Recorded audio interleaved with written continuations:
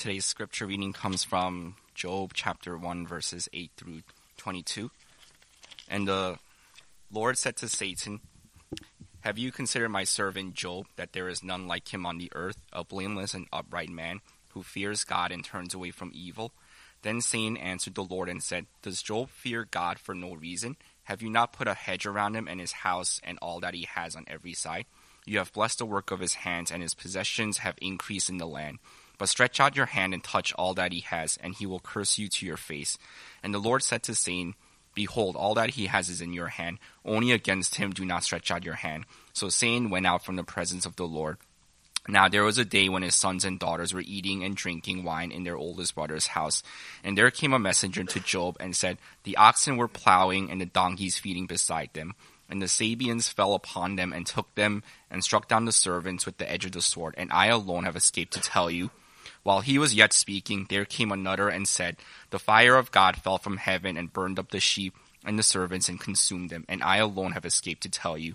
While he was yet speaking, there came another and said, "The Chaldeans formed 3 groups and made a raid on the camels and took them and struck down the servants with the edge of the sword. And I alone have escaped to tell you." While he was yet speaking, there came another and said, "Your sons and daughters were eating and drinking wine in their oldest brother's house. And behold, a great wind came across the wilderness and struck the 4 corners of the house, and it fell upon the young people, and they are dead, and I alone have escaped to tell you." Then Job arose and tore his robe and shaved his head and fell on the ground and worshipped. And he said, "Naked I came from my mother's womb, and naked shall I return. The Lord gave, and the Lord has taken away. Blessed be the name of the Lord." In all this Job did not sin or charge God with wrong. This is the word of the Lord.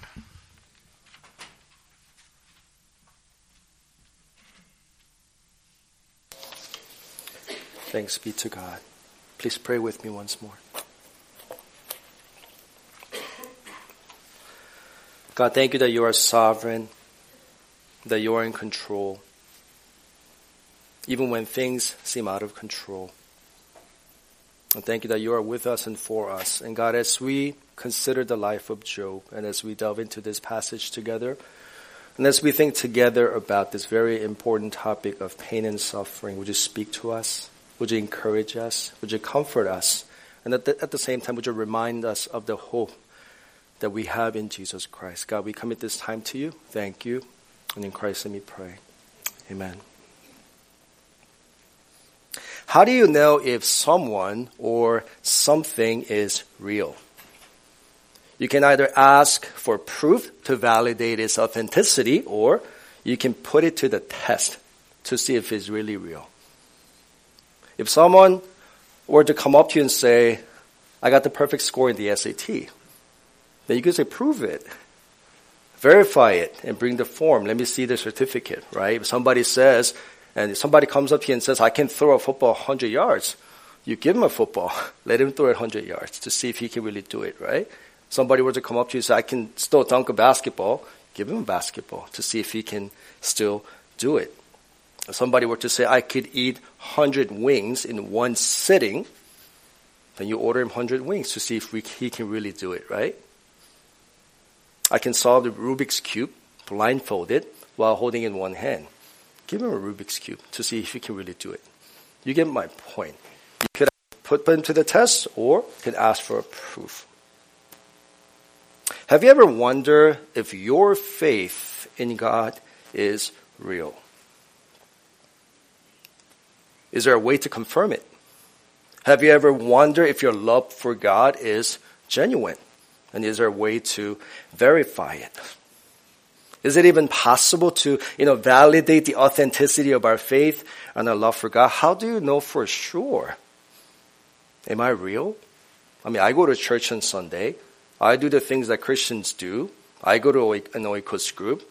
I participate in revivals. I go to short-term missions. But how do you know for sure whether your faith in God and your love for God is real and genuine? Now, to answer those questions, I would like for us to think about suffering from a biblical standpoint. And it is my prayer and hope this morning that we can find answers to those questions by looking at suffering through the lens of the gospel. And for those of you who are currently going through a deep season of pain and suffering, and I sincerely pray and hope that this message will comfort you, it'll encourage you, and strengthen your walk with God as you learn to see and appreciate God's grace in our suffering, especially how God uses suffering for our good and for His glory. This morning as we consider the life of Job, we'll be focusing on three things. Number one, what suffering reveals. Number two, suffering awakens us spiritually. And number three, suffering deepens our longing for heaven. Let's jump into the first point, what suffering reveals. See, something tragic happened to Job, as we have just seen in the passage that we read. He instantly lost everything. He went from having everything to having nothing. All of a sudden, he lost all of his possessions, all of his children, even his health, which is mentioned in Job chapter 2. His world got turned upside down. And for Job, the pain was real. The pain was, overwhelming. The pain was too much to bear. And he was so devastated, as Job 2:13 tells us, that he didn't speak for 7 days. He was in so much pain. He didn't know what to do with it. And do you know what Job's wife actually told him? And this is how she tried to comfort him. This is mentioned in Job 2:9. And his wife said to him, "Do you still hold fast your integrity? Let's just curse God and die." Even to his wife, what Job was going through, this tragedy that just struck him and his family, it was just too much. So his wife told him, solution, let us just curse God and die, because this is just too unbearable for you and me. But notice how Job responded to his wife, Job 2:10. "You speak as one of the foolish women would speak. Shall we receive good from God, and shall we not receive evil?" In all this, Job did not sin with his lips. And how did Job respond to such tragedy? It was devastating. It was painful. Chapter 1, verses 20 to 22, right? He fell on the ground and worshipped. And he said, "Naked I came from my mother's womb, and naked I shall return. The Lord gave and the Lord has taken away. Blessed be the name of the Lord." And here's the thing, and this is the key. In all this, Job did not sin or charge God with wrong. Just think about this. Isn't this mind-boggling? He fell on the ground and worshipped in the midst of all this brokenness. The question is, how? Does this make sense to you?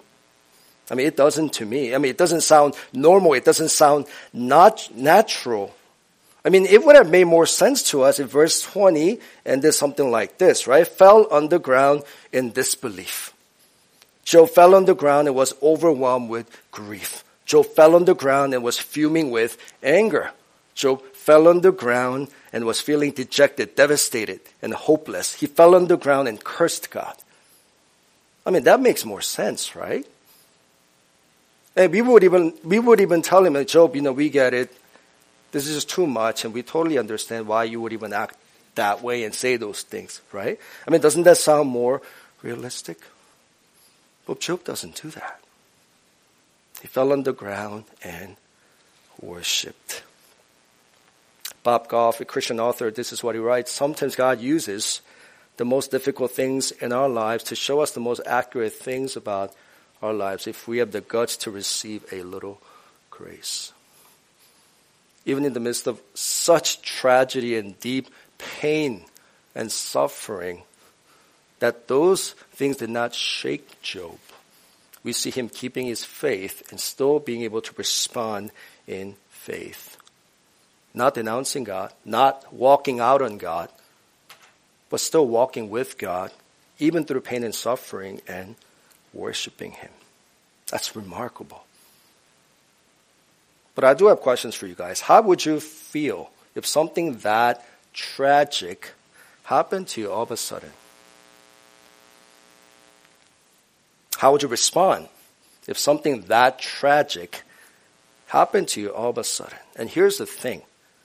Our attitude towards God as we go through pain and suffering is the most honest depiction of what we really believe, where we really are in our walk with God, how intimate and personal our relationship with God is.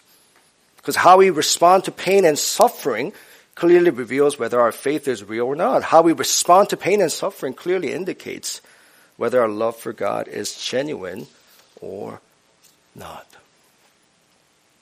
And in the midst of such deep pain and intense suffering, notice that Job did not sin or charge God with wrongdoing. Instead, he worshiped God because he knew God was good. He trusted and believed that God was sovereign. That even though all of these things didn't make sense to him, and it was unfair and unjust in his own eyes, but he still trusted, and he still worshiped God. And that is remarkable. But before we move on, let me clarify one thing here. Because how Job responds to such deep pain and suffering, I mean, this sounds almost inhuman, right? How can you possibly respond in such a way? So that kind of tragedy that just strikes you all of a sudden, and you can never prepare for something like that, right? So does this mean that we're just supposed to just worship God? That we're not allowed to, that it is actually wrong to break down in tears?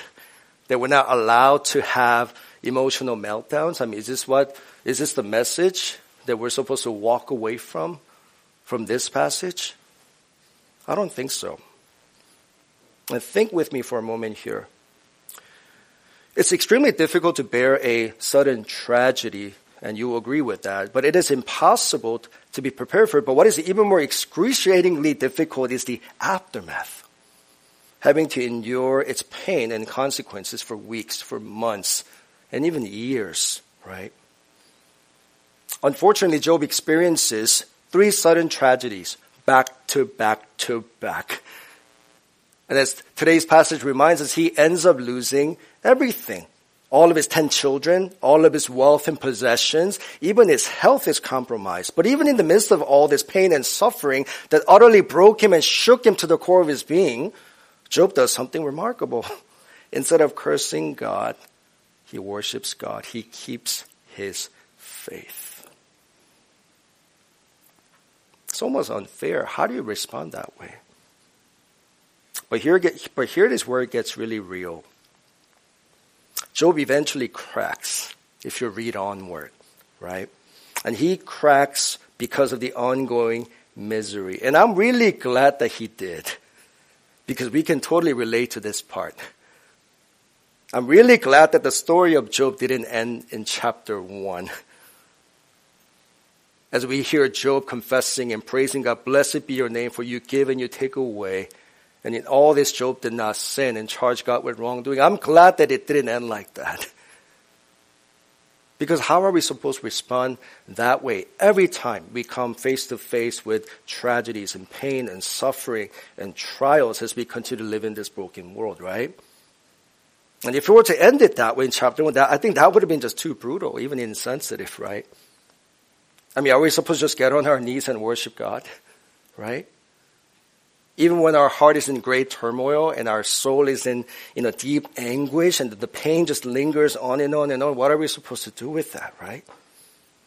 I mean, is this what we are supposed to say to those who are hurting, who are suffering, who've been going through seasons of agonizing pain and suffering, just to tell them, get on your knees and worship God?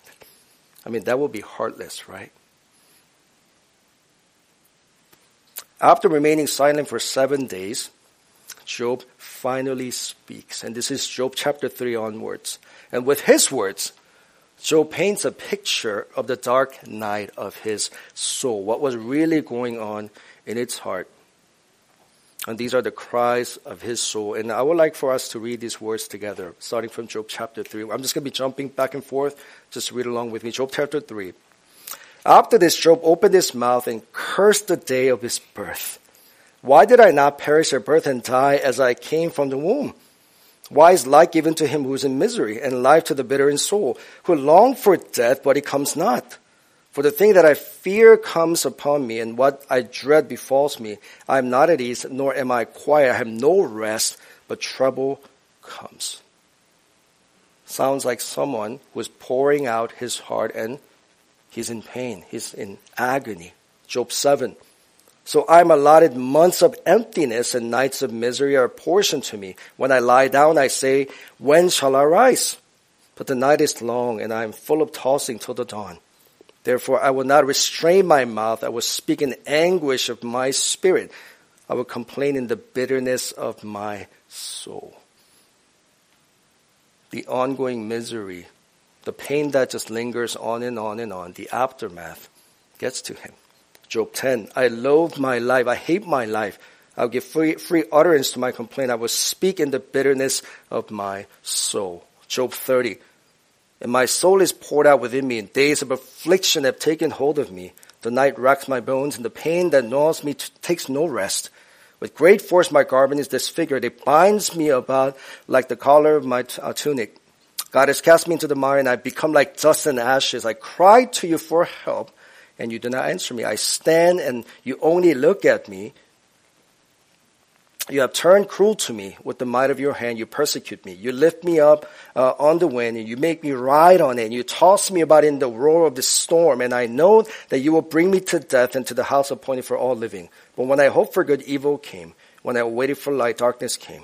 My inward parts are in turmoil and never still. Days of affliction come to meet me. And I go about darkened and not by the sun. I stand up in the assembly and cry for help. Doesn't sound like the Job that we met in chapter 1, right? When those tragedies struck back to back to back, as tragic as that was, Job was able to still respond in faith. And he kept his faith and worshiped God and did not turn away from God. But this is the aftermath. He still has to live while grieving the death of his children, loss of all his possessions. His life was pretty much stripped away from him. He's trying to keep it together, but it's not easy. And so Job cracks. But I'm glad that this is mentioned because this is the part that we can relate, right? Job 1 just seems too good to be true. I remember there was a point where Sean and I were going through our season of pain and suffering, which is still continuing even to this day. I remember when it got just so intense and to the point that I couldn't bear it no more. I was being a caregiver to my wife. And I remember at that time I was in youth ministry in Northern Virginia. I remember just coming to worship God, and that day I was just standing as our praise team was leading us into a time of worship. I remember just telling God, God, I can't sing that song today. And they were singing Blessed Be Your Name. And I was just being honest with God. God, I don't feel like singing that right now because that's not where my heart is. Blessed be your name, for you give and you take away.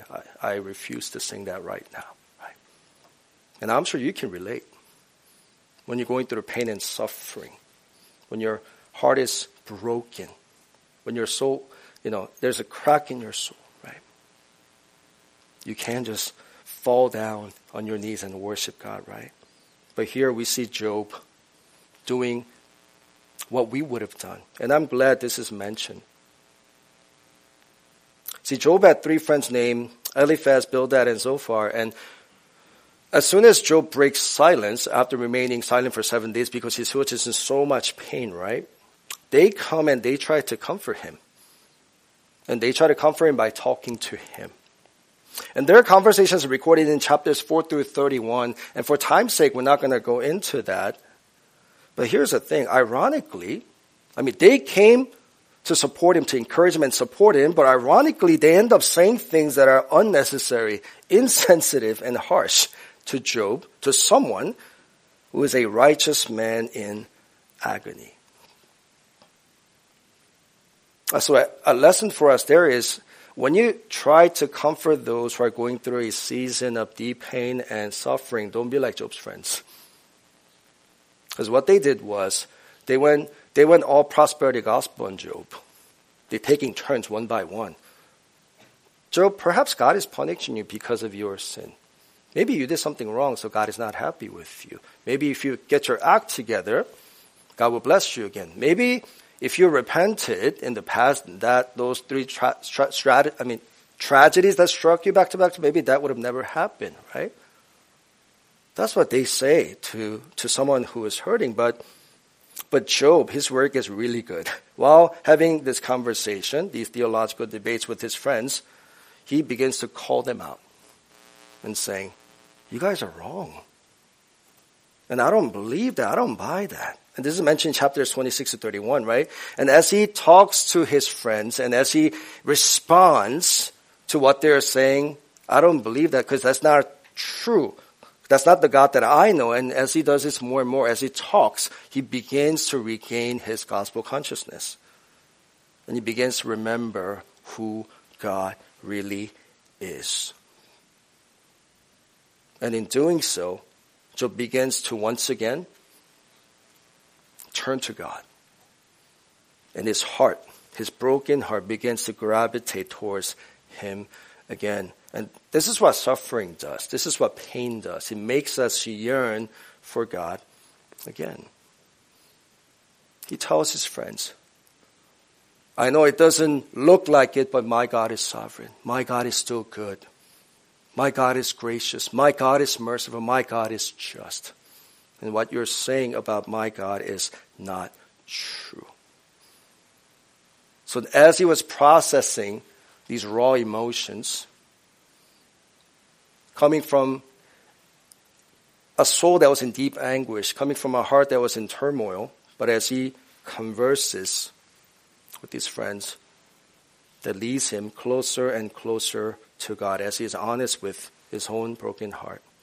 Now, in his book, For the Cry of the Soul, How Our Emotions Reveal Our Deepest Questions About God, the author Dan Allender writes this: emotions are the language of the soul. They are the cry that gives the heart a voice. To understand our deepest passions and convictions, we must learn to listen to the cry of the soul. Emotions are the cry of the soul. They expose what we are doing with the sorrow of life and in turn reveal what our heart is doing with God. The Psalms mirror the human soul. We look into them and we see ourselves. The Psalms propel us into the deepest questions about ourselves, about others, and about God. And as we let them expose the depth of our emotion, they will lead us to the God who reveals himself in the midst of our struggle. And then the more and more Job became honest with what was really going on in his heart and in his soul, he met God intimately and personally. And through pain and suffering, God drew him to the depth that he didn't know was possible in his relationship with God. But here's the thing, as Pastor Tim Keller reminds us, sadly, Job never finds out why those tragedies happen back to back to back. Job never saw why he suffered, but here's the thing, Job saw God, and that was enough. That was enough, right? See, pain and suffering is a portal to the heart of God, and I really, really believe that. And through pain and suffering, as you can see, Job was able to encounter God in an even more intimate way, and he met God who reveals himself to his people more intimately, more personally in the midst of our struggles. Because you know what pain and suffering do for us? They stretch our capacities to know our Savior more intimately, more deeply, more personally. And that's exactly what happened to Job. And that is actually the best thing that can happen to him. So the second point, suffering awakens us spiritually. Let me read for us Job 42 verse 5.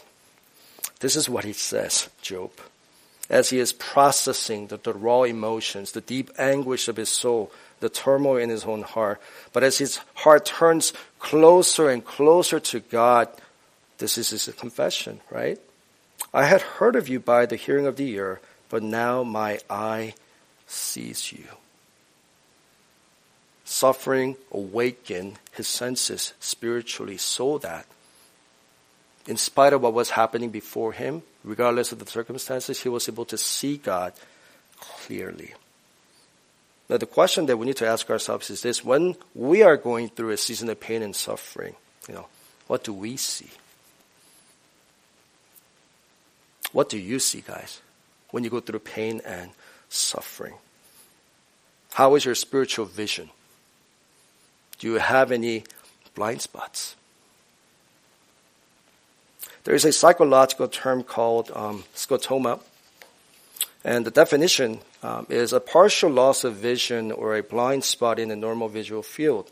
And to quote, scotomization is a psychological tendency in people to see what they want to see and not see what they don't want to see in situations, in themselves, in anything, even in a painting, due to the psychological impact that seeing or not seeing would inflict.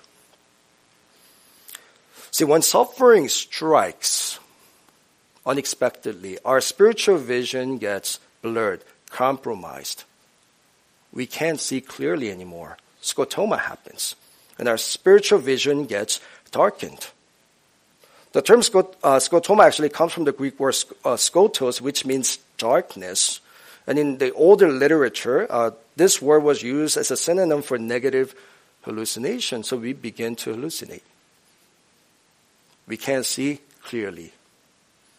And in the midst of pain and suffering, we end up seeing things that are not true. And also we end up not seeing things that are true. Our vision gets compromised, right? And let's be honest, we've all been there. It's disorienting, going through pain and suffering. But Charles Spurgeon, he reminds us how God still uses pain and suffering for our good, and that is that God uses pain and suffering to awaken us spiritually. And I quote him from his book, Beside Still Waters. In prosperity, God is heard, and that is a blessing. In adversity, God is seen, and that is a greater blessing. Sanctified adversity quickens spiritual sensitivity. Sorrow after sorrow will make the spirit and infuse a delicacy of perception that perhaps will not come in any other way. Most of us are so coarse that we need melting to attain the sacred softness by which the Lord God is joyfully perceived. The child of God, if you are suffering as much as Job, and if your suffering permits you to see the Lord with a spiritually enlightened eye, be thankful for the sorrowful process. That's what suffering does. And it's good. It awakens us spiritually. And sometimes we need pain and suffering to disorient us so that we can snap out of scotoma, so that our visions can be realigned, so that our hearts can be resynced with the heart of God, the promises of the gospel, so that we can learn to see clearly again, so we can learn to see beyond our circumstances, what we are going through, but really learn to see the God who is sovereign, who is in control over what we are going through, and still working out everything for our good and for His glory. In his novel, Prince Caspian, by C.S. Lewis, there's a scene where Lucy ends up meeting Aslan for the first time in many years, and this is what Lucy says, and as he notices that Aslan has changed since their last encounter, and I quote, Lucy says, "Aslan, you're bigger." And Aslan responds, "That is because you are older, little one." And Lucy says, "No, not because you are." Aslan responds by saying, "I am not, but every year you grow, you will find me bigger." Do you find God to be bigger in your life with each passing year? Have you been growing up in the gospel so that when you look at your life, you don't just see the brokenness, but you see God who is at work. You see God who is sovereign. You see God who is in control. You see God, even if it doesn't make sense to you, is still working all things out for your good. What do you see? Are the problems bigger than God? Or is God growing bigger and bigger because your faith in Him is growing and being strengthened and deepened as you walk with Him?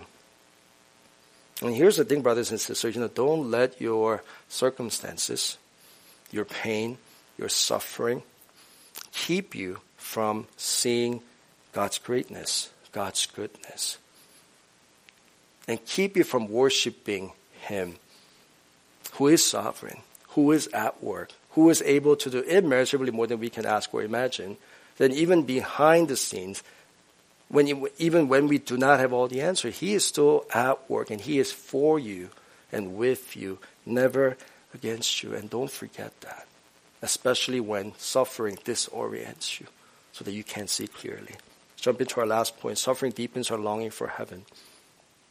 Joni Eareckson Tada, in a recent interview with Christianity Today, this is what she shared. And she's a quadriplegic.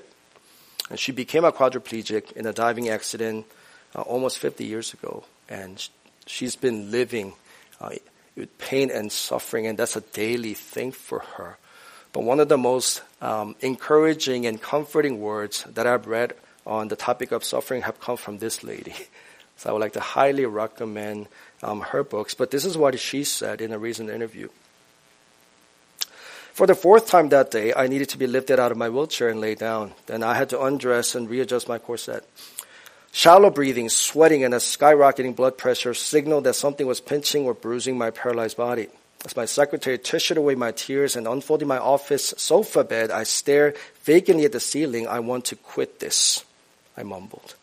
Physical affliction and emotional pain are frankly part of my daily routine. But these hardships are God's way of helping me to get my mind on the hereafter. And I don't mean the hereafter as a death wish, psychological crutch, or escape from the reality. I mean it as the true reality.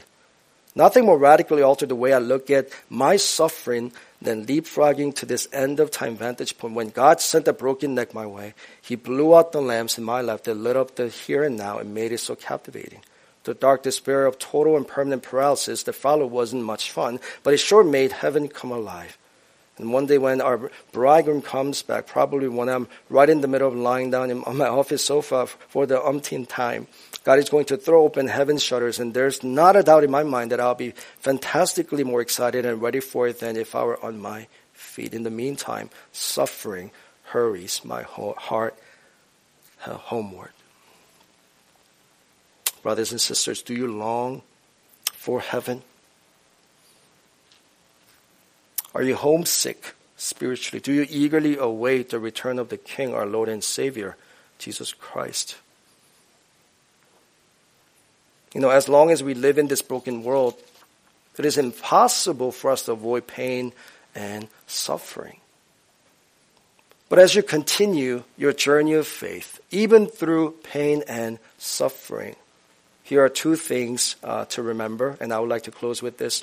Number one, remembering who is in charge, and second one, remembering how the story ends.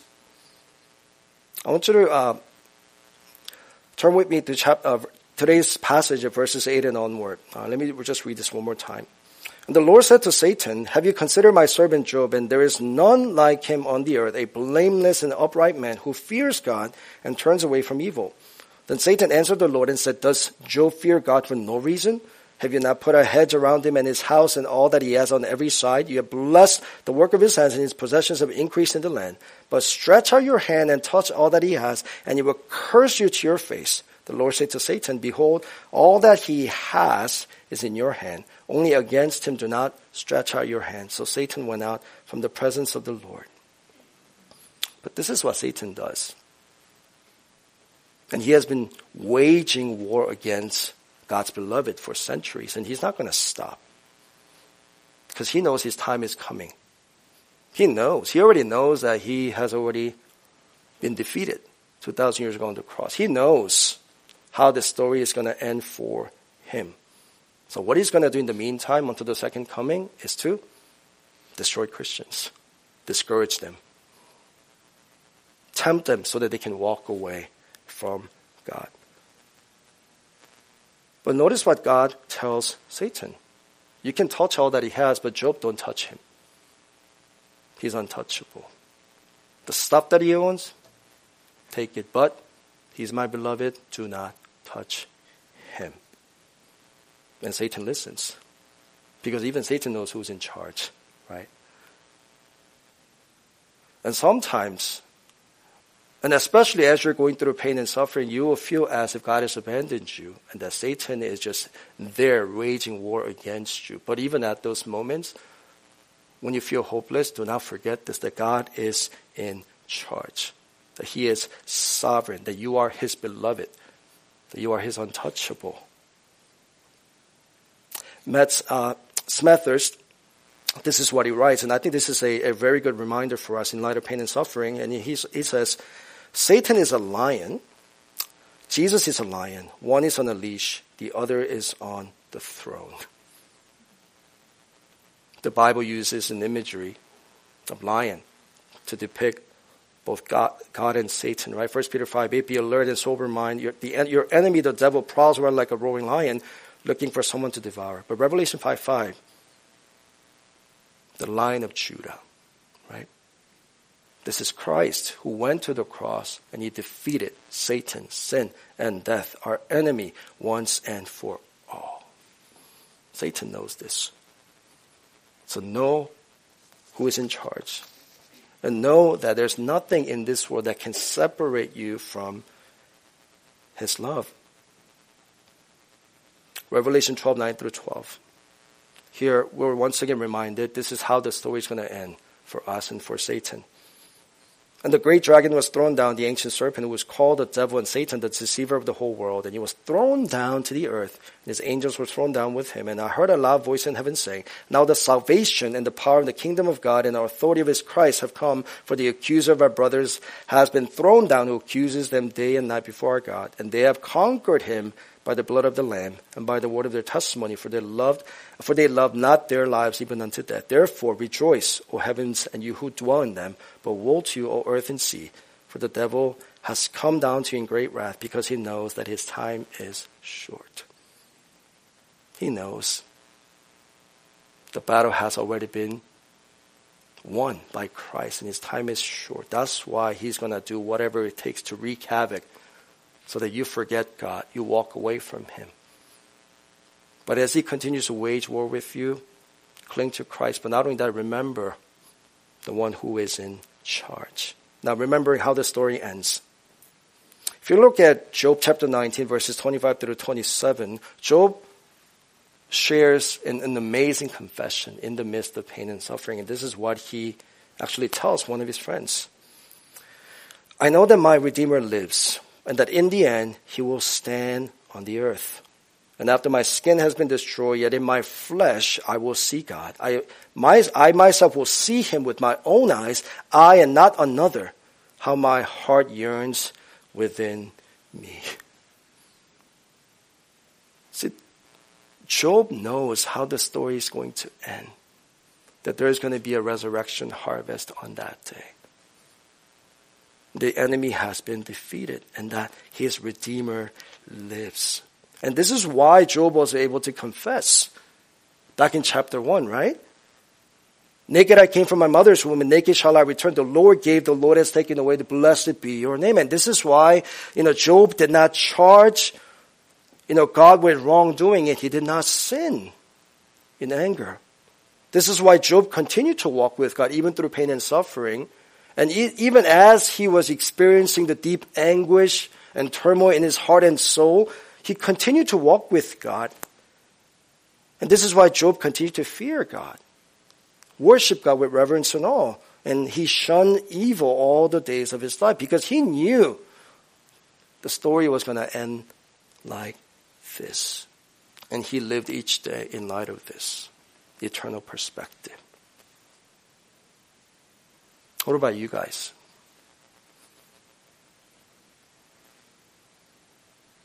When suffering comes, when as you're going through deep pain, remember this. This is how the story is going to end, right?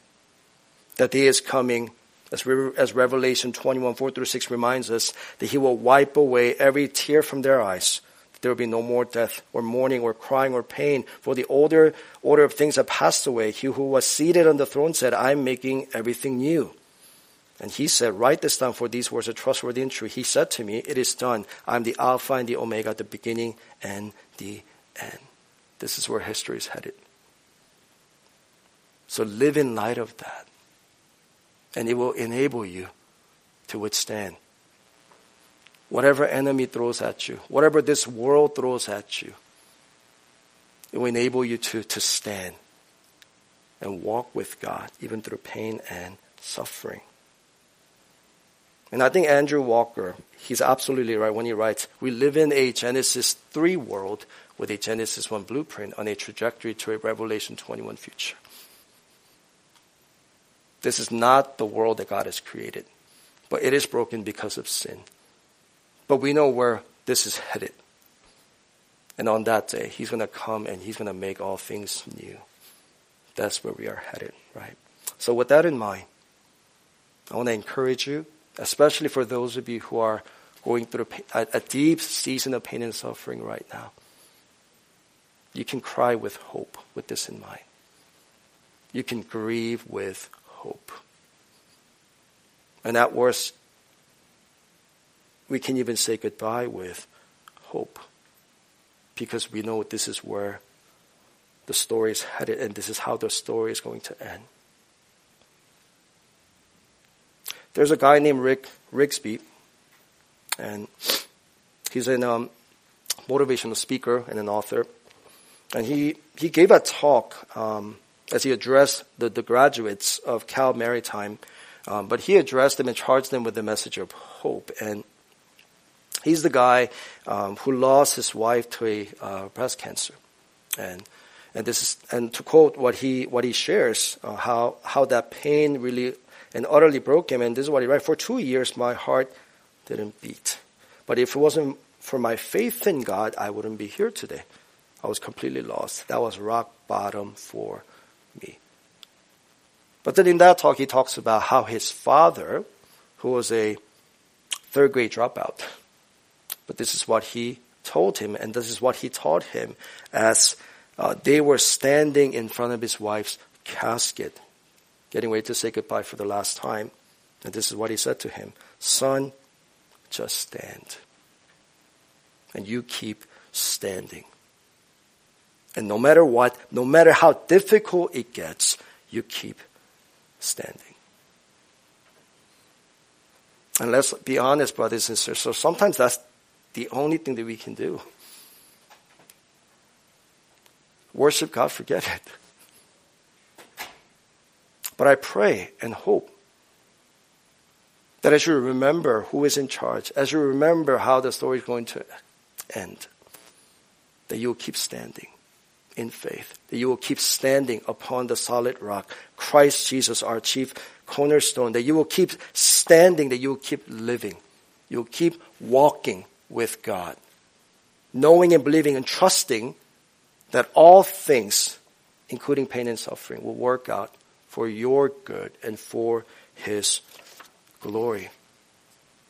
So keep standing, brothers and sisters. And that's how you bear gospel witness, through pain and suffering. And as you stand, you point the people around you to the Savior, who is your source of strength and comfort, hope in the midst of pain and suffering. Brothers and sisters, the faith that can be shaken is the faith that has been shaken. So don't be discouraged. Do not lose heart if you're going through a season of pain and suffering. Just because you're going through pain and suffering doesn't mean that God loves you less. And not going through pain and suffering doesn't mean that God loves you more. Because sometimes God's grace comes to us in the form of pain and suffering. And as Joni Eareckson Tada reminds us, that some of God's best gifts are unwrapped in the darkness. And sometimes God allows what He hates to accomplish what He loves. The suffering, He makes us more and more like Him as He refines us. And never doubt in the darkness what you once believed in the light. Let's pray.